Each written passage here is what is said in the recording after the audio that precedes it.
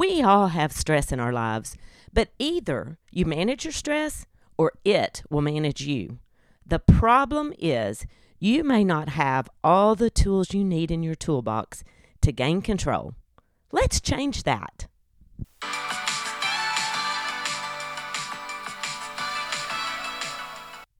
You're listening to Healthy Looks Great on You, a lifestyle medicine podcast. I'm your host, Dr. Vicki Petz Casper. This is episode 103, Manage Your Stress So It Doesn't Manage You. You'll learn about the different kinds of stress, how it affects your health, and research-proven ways to get control. If there's one thing I can guarantee, it's that you will experience stress today, tomorrow, and the next day. We all do. But don't let it overwhelm you. I'm going to help you restock your toolbox so you can learn to manage stress. Stress affects everyone. It can affect your physical, emotional, and spiritual health. Stress is everywhere. It can make you sick, and it can kill you. In fact, 80% of primary care visits are related to stress and lifestyle. There are 3 types of stress: good, neutral, and bad. Wait! Did I say good stress? Yep. Good stress is what drives you to get the house clean before a party or meet a project deadline at work. That kind of stress gives you a rush of adrenaline, and it actually helps you perform better and get things done faster. Good things like starting a new job, getting married, moving, or having a baby are also considered good stress. Neutral stress is something stressful that occurs, but it doesn't really affect you personally, like things you see on the news. You can watch a tragedy unfold on the screen and then go about your day without it really affecting you. For example, there was a recent avalanche which buried skiers. It's terrible, but it won't change your life. And that's not a bad thing to not be personally affected. Because listen, your day has enough trouble of its own. We cannot take on the whole world's stress. Not that some people don't try. Consuming stress has become a pastime with social media and 24-hour news programming. Now, I don't disagree that you need to know what's happening in the world, but too much news can feed anxiety and depression. Whether it's negative thoughts, unforgiveness, or discontentment, whatever you feed in your mind, it will grow and grow. So beware and watch your intake of anything that moves you in the wrong direction. Next, there's bad stress, and it's bad for you. Bad stress is further divided into acute, which is sudden and temporary, or chronic, which is ongoing. Acute bad stress can be relatively minor, like being stuck in a traffic jam when you really need to get somewhere. Or it can be major, such as if someone you loved was on those ski slopes when the avalanche came down and you're waiting to know if they're okay. It's bad, but it's short-lived. Then there's chronic bad stress. The severity has a wide range, but this is the one that's the worst for your health. Chronic bad stress can result from things like work-related issues, marital struggles, or financial strain. And if someone you loved was injured in that avalanche and now had long-standing health problems and you had to take care of them, that would be chronic bad stress. And chronic bad stress is the one that will get you. It keeps the body in a perpetual heightened state of arousal, looking for danger and always ready to respond. That's not good for your health, not physically or emotionally. And here's the deal. Stress doesn't just affect you. It's contagious.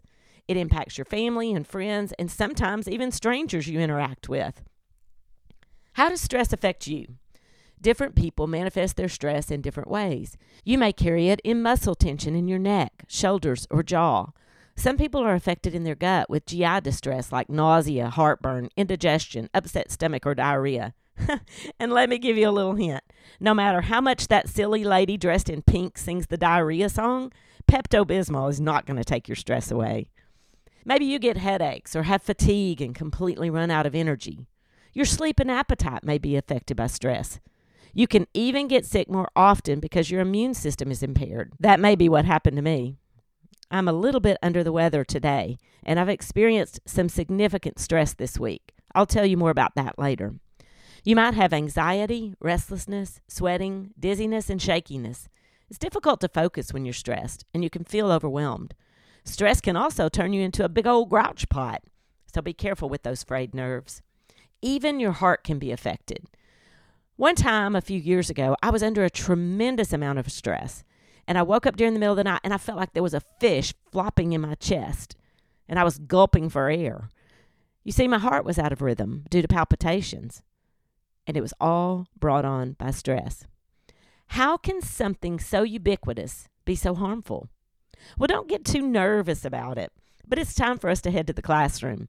We're going to mini medical school to learn about the nervous system, and after that, we're going to talk about research-proven methods to manage stress. Now let's start with the basics. Nerve cells are called neurons. We have billions of them throughout our bodies. There are about 100 billion in the brain alone, and these neurons talk to each other through chemical and electrical signals. The nervous system can be divided in different ways. The central nervous system is command central, and it's protected by bony structures. It consists of the brain and spinal cord, and it's located inside the skull and spinal column. All of the other nerves in the body make up the peripheral nervous system. The peripheral nervous system is further divided into the autonomic and somatic nervous systems. We're going to focus on the autonomic nervous system because it plays a key role in the physical response to stress. The autonomic nervous system has two counteracting divisions: the sympathetic nervous system and the parasympathetic nervous system. The sympathetic nervous system controls the so-called fight or flight response. You've probably heard of that. And it gets activated when we encounter stress or something we perceive to be a threat. Last summer, my car was parked outside, and I walked into the garage to pick up a broom off the ground, and there was a long, black garden snake slithering on the handle. My sympathetic nervous system kicked into overdrive, and I screamed, "Help!" And I ran as fast as Usain Bolt to my car, rolled up the windows, and locked the door. My husband was inside, and he thought I fell and was seriously injured. When I told him through the glass what had happened, he laughed and asked if I thought the snake could get into my car. I told him, "I just need you to understand that snakes are not funny," and I was protecting myself. Flight, and if necessary, ready to fight. When your body perceives a threat, the hypothalamic pituitary adrenal axis switches into high gear. Now, don't get unnerved with the medical terminology. I'll break it down. The hypothalamic pituitary adrenal, or HPA axis, is the connection between the central nervous system and the endocrine system. Think command center using hormones to rally the troops. The initial alert comes in through our senses: smell of smoke, sound of an alarm, seeing a slithering reptile, touching something sharp. Danger, danger is conveyed to the hypothalamus by an area of the brain called the amygdala. And this happens instantaneously because the amygdala is the emotional part of the brain. It reacts before thinking, and it sends an SOS to the hypothalamus, and the cascade begins with a surge of epinephrine or adrenaline. After that, the HPA axis ramps up the sympathetic nervous system until the parasympathetic nervous system steps in and calms everybody down. Moving to the lab, let's dissect the HPA axis. The hypothalamus is part of the brain, and it's located in the center about the size of a walnut. This is where the stress signal comes in. The pituitary gland is near the base of the brain, and when it gets marching orders, it sends a message to the adrenal glands to mobilize and dump hormones. The adrenal glands are little triangular-shaped glands, and they sit right on top of the kidneys. They release two major stress hormones: adrenaline, also known as epinephrine, and cortisol, which is the stress hormone. Cortisol is a necessary hormone that is secreted throughout the day in varying amounts. It usually spikes when you wake up, and that increases concentration. Then it kind of peters out through the day. When cortisol levels increase, that mobilizes glucose and fatty acids out of the liver into the bloodstream so that your body has extra energy to combat that threat of danger. The release of epinephrine and cortisol make your heart race, they make you breathe faster, your blood pressure goes up, your muscles tense, and blood vessels in the arms and legs open up so that you're ready to run and lock yourself in the car away from that dangerous garden snake. And don't argue with me about that. I hate all snakes. All of this happens in a fraction of a second because a snake in the garage is an emergency situation. In other words, it's acute stress. Once the crisis resolves and the snake is dead and gone, your body is supposed to return to homeostasis, or a balanced state. This balance is fine-tuned by opposing processes between the sympathetic nervous system, which we just discussed, and the parasympathetic nervous system.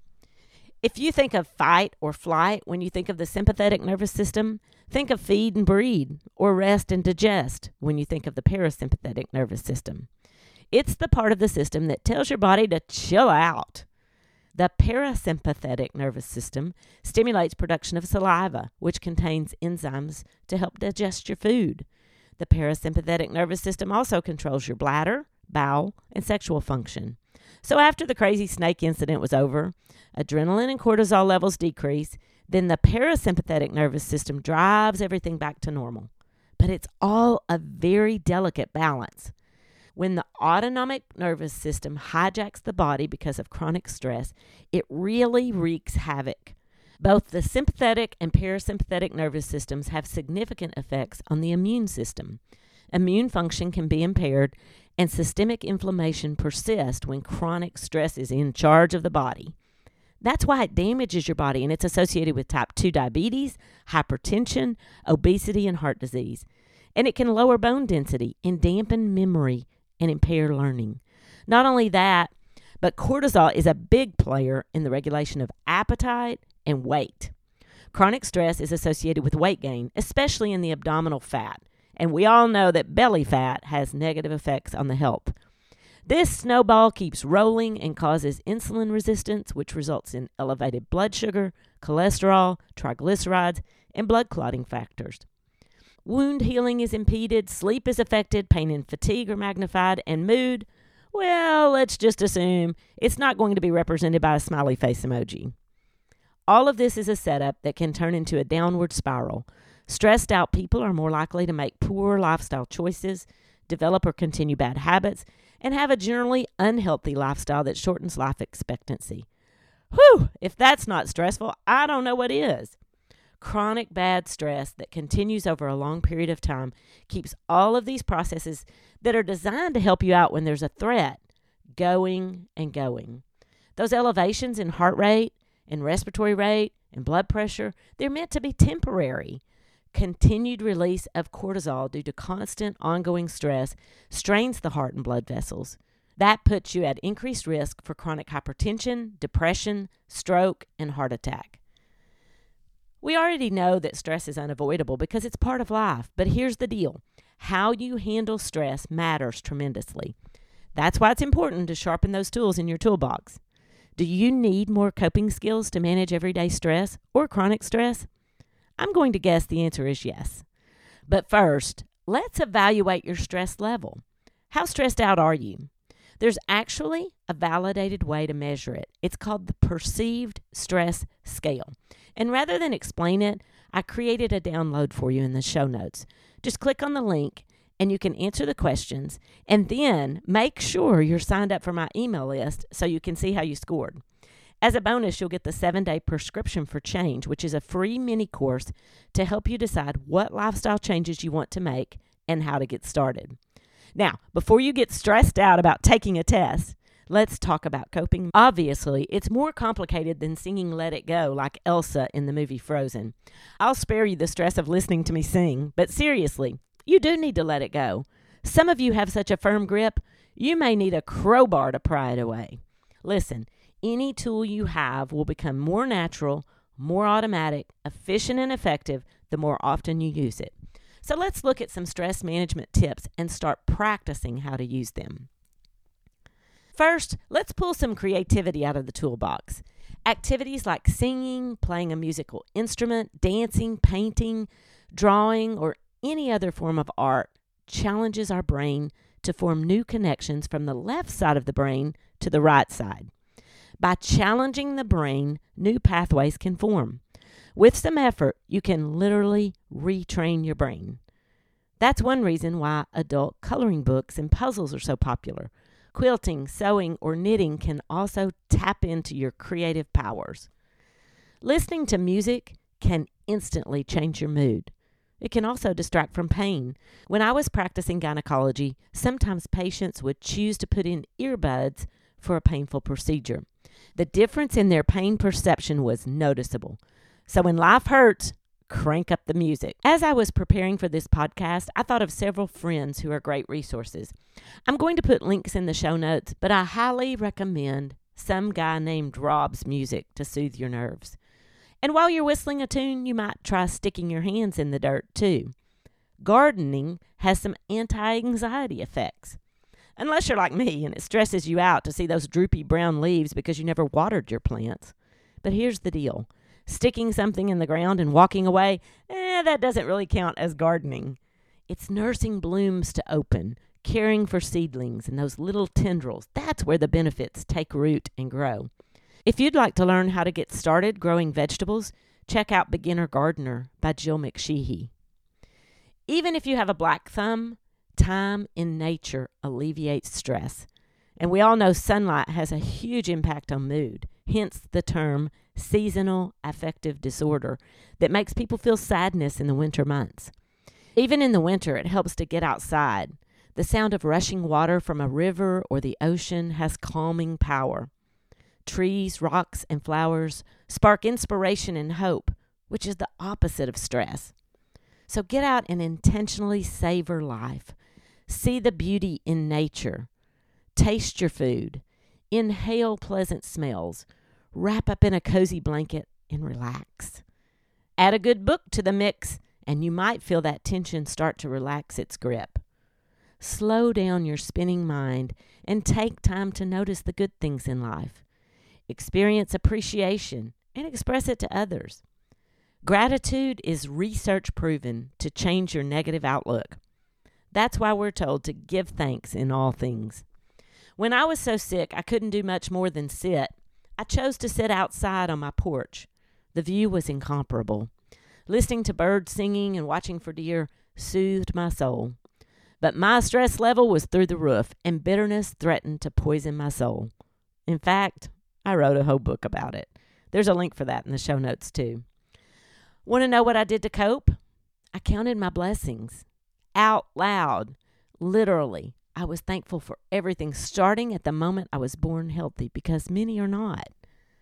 My friend Jamie Bradley has a gratitude jar, and when someone does something she appreciates, she writes it down and puts it in the jar. And then when she feels prompted, she pulls it out and sends it to the person. Talk about a boomerang magnifying way to alleviate stress. Intentionally appreciating others, recording that gratitude, and then passing it right back to the person who gave it to you. I love that. Gratitude and counting your blessings are research-proven methods to help manage stress. So is breathing. I know we're all breathing, but I'm talking about breathing techniques that have a physiological effect on your body. First is belly breathing. Put one hand on your chest and one hand on your belly.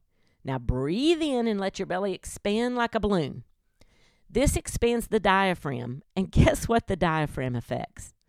The correct answer is the autonomic nervous system. It lowers your heart rate and blood pressure. See why all that science was important? Now, isn't this all starting to make sense? Don't underestimate the power of breathing. There are other techniques you can use. For example, 4-7-8 breathing. Inhale through the nose for 4 seconds. Hold for 7 seconds. Then breathe out through the mouth for 8 seconds. 4-7-8. There's another technique called box breathing. For this one, you need to remember 4-4-4-4. Breathe in through your nose for 4 seconds. Hold for 4 seconds. Breathe out through your mouth for 4 seconds. Pause for 4 seconds. And repeat. I'm not lying. This really helps me focus on the golf course, and it improves my game. We were created to breathe. We were also created to live in community. Relationships and connections are crucial. So spend time with family and friends and participate in activities that feed your soul. Social support is crucial for your emotional health. Your spiritual health is important too. You know, health is like a 3-legged stool: physical, emotional, and spiritual. If you remove any leg, that stool is going to fall over. So pray and meditate on Scripture. Maybe in a prayer-like fashion, you could simply breathe in gratitude and breathe out stress. Attend religious services and participate in activities with like-minded believers. You want to know why that makes a difference? Because worship shifts our focus. Look outside. If you see the sun shining, think about this. You can actually block the light of the sun with something as small as a dime. That is, if you put it right in front of your eye. Focusing on your problems is like that. It blocks out the light. Shifting your focus changes your perspective. Another way to take the focus off of your own problems and yourself is serving others. Once I had a patient who lived alone, and she had to have a bilateral mastectomy. She told me with great joy how she was put in a room with another lady who was struggling, and she was able to help her. Man, that really made an impression on me. Instead of feeling sorry for herself, she took it as an opportunity to help someone else. Look, I know that's easier said than done. These are tools for stress management, not treatments for depression or generalized anxiety disorder. More significant mental health issues usually cannot be overcome with a positive attitude and a prayer. But check out the book, Overcoming Anxiety. Dr. Michelle Bingston is a neuropsychologist, and she writes a lot about anxiety and depression. While I was researching for this episode, a curveball came at me personally. Instead of the classroom, I guess I went on the field trip. Because life's been pretty smooth for me lately, and my tools got a little rusty. And then something sent me into a tailspin. All of this stuff I was writing about went straight out the window. You know, it's easier to write about managing stress than to actually do it in the moment. Fortunately, my husband looked at me and said, "Why don't you go outside and enjoy the beautiful day?" We were in the mountains, and I spent some quiet time alone, inhaling the crisp air, and I exerted myself enough to get my blood flowing. And then I calmed down. I was able to focus enough to pray and remember, I'm not in control of the universe. A few years ago, when I was under a lot of stress, I saw a counselor, and the most powerful thing she told me is, there's nothing you can do about it. Let it go, let it go, let it go. If you need help getting started with prayer, check out Susie Yeller's book and podcast, Prayer Starters. This podcast is just a few minutes. She shares a verse and then gets you started with prayer. One of the most powerful tools in your toolbox is an ink pen. Writing is my go-to technique, but you don't have to publish books or write articles to use writing as therapy. Words spilled out of a hurting heart have healing power. I always say a journal is a cheap psychiatrist. And the new update on your iPhone has a journal app now, so if you prefer digital, that's an option, and you always have it with you. Writing out those blessings you're counting and things you're grateful for is way more powerful than just thinking about it. Now let's try a different but practical exercise that's been shown to help manage stress. Write out how you want others to remember you. This helps you identify your values and tap into your strengths. Most people aren't really aware of their core strengths. The 7-day Prescription for Change course that I told you about earlier has an exercise in a free downloadable workbook to identify your strengths. Then you can learn to improve on them once you identify them, and that can encourage ongoing hope for the future.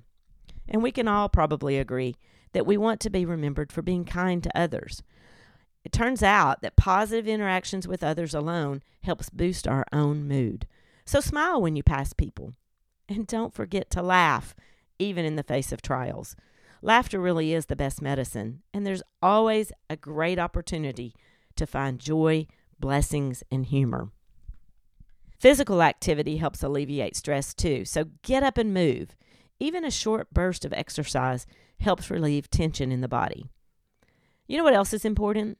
Playing. I think that's why pickleball has taken off so well. It's fun, and we need a little more fun in this stressful world we live in. So you get to choose. Sit on the couch and get riled up about all the terrible things you see online or on TV, or get out in the sun and have a little fun. There's a little twist on a Bible verse I heard once, and it's flipping truths to the opposites to make a point. Think about things that are controversial, stressful, upsetting, and heartbreaking. Then you will experience headaches, clenched teeth, and a grinding jaw. Keep focusing on them, and you'll have insomnia and cold or sweaty hands. Of course, Philippians 4:8 really says that we should think about things that are true and honorable and pure and lovely and admirable and praiseworthy, and we will experience the peace of God. I love how the scriptural and physical align. Stress affects not only your body, but your emotions and behavior too. Emotional symptoms of stress are having a short fuse, getting frustrated easily and snapping at others for no reason or for a minor reason. Feeling like you're losing control can be overwhelming. This can lead to isolation, loneliness, and depression. Kathy Lipp and Sherry Gregory wrote a book called Overwhelmed. I put a link for that in the show notes if you want to check it out. Physical symptoms of stress can be difficult to tease away from emotional symptoms like dry mouth, fatigue, aches, and pains. Symptoms like chest pain, rapid heart rate, and difficulty breathing are always worrisome and necessitate medical evaluation. But sometimes the cause is just stress. When I was in my first year of medical school, we studied pathology. And listen, hearing about horrible diseases all day that can kill you got to me. And I developed this strong constriction in my throat, and it was difficult to swallow. I was convinced I had one of those diagnoses I was learning about. Then I sprained my ankle and had to go to the doctor. So I just happened to mention my symptoms about the time he put his hand on the door to leave. He said over his shoulder, "Sounds like esophageal spasms, probably just stress." You know what? I never had it again, so I guess he was right. Stress can also cause loss of sexual desire, irregular menstrual cycles, hives, worsening of skin and hair problems. You may think you're losing your mind because you get so forgetful and can't focus because of stress. GI problems are a frequent manifestation of stress, and there's a good reason for that. There are hundreds of millions of neurons in the gut, which send chemical signals back and forth to the brain, resulting in irritable bowel, heartburn, and indigestion. Bacteria in the gut are also a factor, but let's talk about stress, gut health, and mood in a later episode. Stress causes negative thoughts, which then become habit. Unfortunately, bad habits get worse when you're stressed. Some people eat, some people avoid food. Some people bite their nails, pick their cuticles. I'm guilty of that. Click a pen or pace. That can be an outward manifestation of inward turmoil. When stress sends you over the edge, you may avoid responsibilities. And then people who don't manage their stress tend to use more alcohol, tobacco, drugs, or overeat. Stress causes cognitive symptoms like rumination. Have you ever heard that term? This term comes from a word we use to describe a cow chewing its cud. They just chew and chew and chew. And that's what we do with our worries in our mind, and we never make any progress. Someone once told me, always worry in a straight line, not a circle. Avoid coming back to the same issues over and over, because when your mind spins, it literally digs a rut in your brain. These neuronal pathways then become easier to slide down. And racing thoughts are difficult to control because worry perpetuates itself. Ready for some good news? Our brains have the ability to create new pathways and thinking patterns. It's called neuroplasticity. Up until about middle age, adults can grow 100 new neurons a day. You can retrain your brain and literally change it. Rewiring the neural pathways increases the thickness of the prefrontal cortex. That's the part of the brain that processes information, makes decisions, and assimilates memories. Gray matter in the hippocampus increases too. That's the area responsible for learning, processing new memories, and emotional regulation. In contrast, gray matter in the amygdala is decreased. Remember, that's the emotional center of the brain where stress and anxiety and negative thoughts camp out. You need strong connections between the prefrontal cortex and the amygdala so you can control stress and it doesn't control you. If you're caught up in a worry loop and ready to do some work to break the cycle, check out Winning the Worry Battle by Barbara Roos. It's way more than mind over matter, but keep your brain flexible with curiosity, creativity, and collaboration, otherwise known as community. And while I'm on an alliteration roll, let's throw in contentment. Gratitude and appreciation cultivate satisfaction with your present circumstances. And that's as rewarding as cultivating fresh garden vegetables or flowers. What makes you happy? Dwell on that. It's so important because reducing stress reduces inflammation in the body. Be mindful of what your stress triggers are, whether they're external or internal thoughts, especially automatic negative thoughts. Because if you change your thoughts, you can change your emotions, and that leads to changes in behavior. Now, we all have stressors. It's unavoidable. And what's stressful to me might not even seem like a big deal to you. And there are no magic wands in your toolbox. Some people have better coping mechanisms than others, but we can all hone our skills on what works for us. Simple things like massage or hot baths work for some, but not for everyone. There are even apps on your phone that can help you develop your skills. What's most important is to create an action plan for those inevitable stressful moments. In other words, decide in advance how you're going to respond when you know you're walking into a stressful situation. Then rehearse it. Rehearse your response. I used to have patients tell me all the time that they wanted natural childbirth instead of an epidural. And I always encouraged them to take the classes and practice the techniques. Otherwise, all that's going out the window as soon as the pain comes. Stay tuned to this podcast to learn more about the 6 pillars of lifestyle medicine. Eat a healthy diet, get plenty of restorative sleep, develop and maintain positive social connections, avoid turning to alcohol, tobacco, or drugs, and exercise often. And don't forget to check out all the links in the show notes. This will work together to help you manage stress so it doesn't manage you. And calm, relaxed, and healthy look great on you.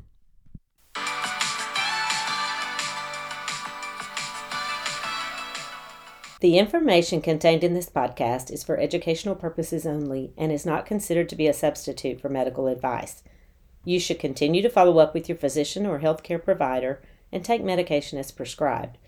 Though the information in this podcast is evidence-based, new research may develop